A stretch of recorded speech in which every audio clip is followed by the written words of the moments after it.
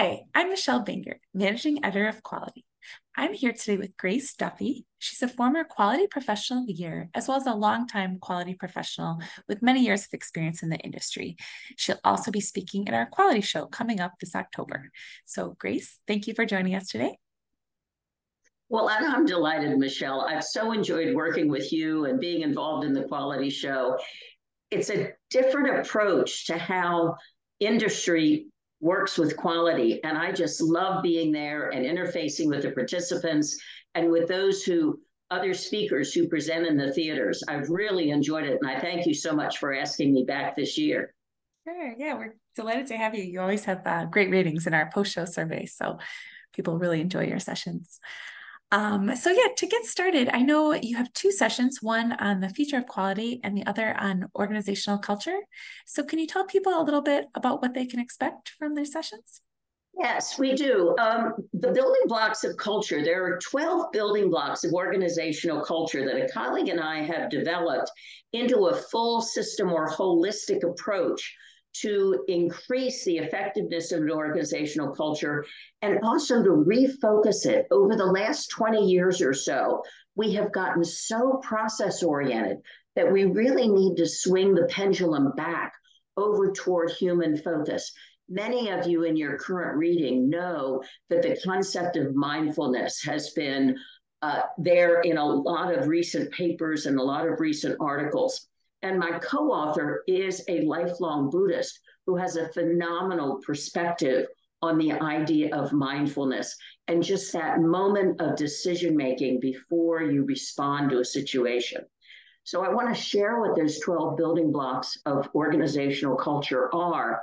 Some of the ideas will look familiar, but the concept is that this is a growing system and an organized approach to enhancing a culture of organizational design to the level of performance excellence. I think it'll be good, and I really look forward to interacting with the quality show participants because you are a very focused group that thinks about quality and voice of the customer, the human, so much more than many of our other conferences. I hope that you'll join me for that conversation. The second one that we've looked at, and I've been asked this recently, well, I guess I've been asked this for the last 25 years, is where is the field of quality going? What's going to happen with us as quality professionals? And that the term of quality professional really has broadened over the years.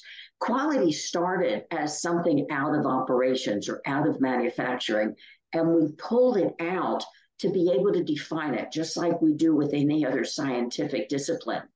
But we've gotten probably too far away so that we've come up with a little more of that contention. We've sort of forgotten that we're there together.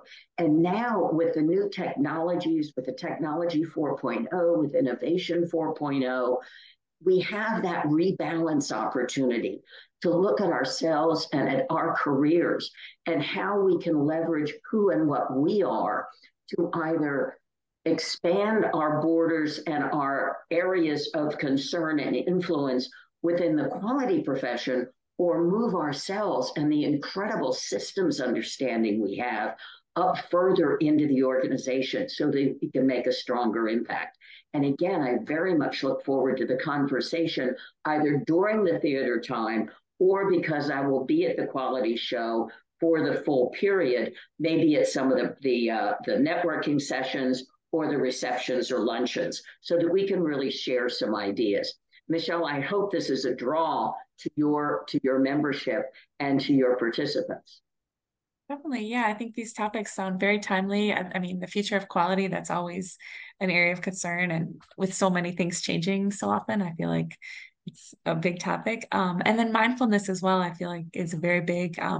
You just come across that in so many different readings and the benefits. And so that sounds very interesting. I'm looking forward to that.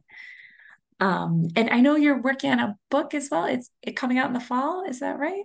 We are. The book that supports the 12 building blocks of organizational culture is through typesetting now. We've heard back from the editor, and she has handed the book back to the publisher We've gotten the cover art already done. We know what we've had some great recommendations and endorsements from high level quality directors, CEOs of organizations who have read the manuscript. And we're really excited. It should be out in November. It's being published by Taylor and Francis.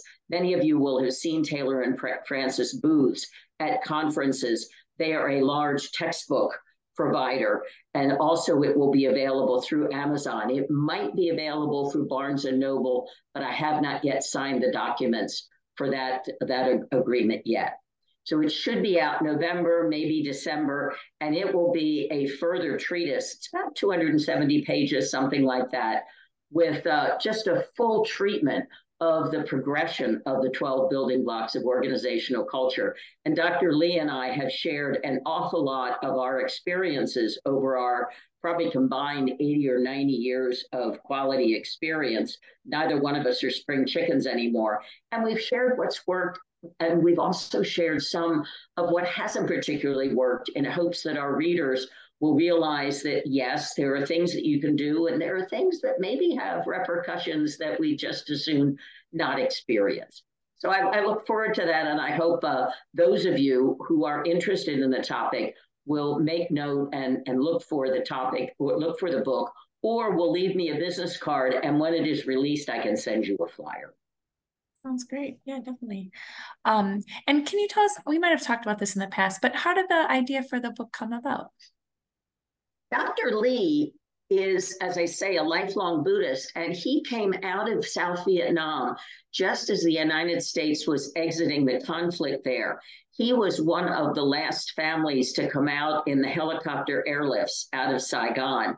So he has spent a lifetime expanding his knowledge from a war-torn environment. There was a major in the US Army who sponsored him into the United States. And they found originally, Dr. Lee, as a youth, as a 14-year-old, the education system suggested that he repeat a grade to get oriented into the US education system. Well, no, this guy is a math genius. He now has a couple of PhDs in statistics. He's a retired senior executive of Northrop Grumman in the manufacturing and in the defense industries. And he has looked at these human factors for a good long time, both as an executive in Northrop Grumman and as a project manager for many of the large programs. I guess program manager is really the term I should use. And he has really thought an awful lot about the mindfulness and the human-centered approach to quality and to organizational excellence. Because as a Northrop Grumman executive, Northrop Grumman's on the stock market, certainly they had to be worried about process. But he realized that we were losing the human focus, and we really needed to get back to it. And that really, we as human beings are the ones who drive the excellence in the organization. It's who we are who create the culture. Certainly process is the infrastructure that supports what we want to do to meet our market demands and to look forward at future market opportunities. But it's the human being who really is the value in an organization.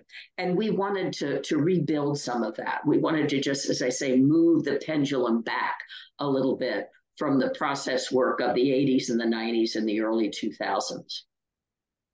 I think it's a great topic. And like you said, it's, important for companies that have to perform, but also, looking ahead for the future and growing and kind of combining all these different ideas. So that sounds great.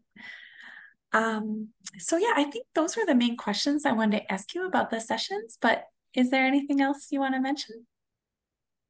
Only that I really appreciate the opportunity in the quality show to get to know the individual manufacturing organizations, to see how Quality Magazine covers a wide range of device management, of engineering design, calibration, sensors, metrics.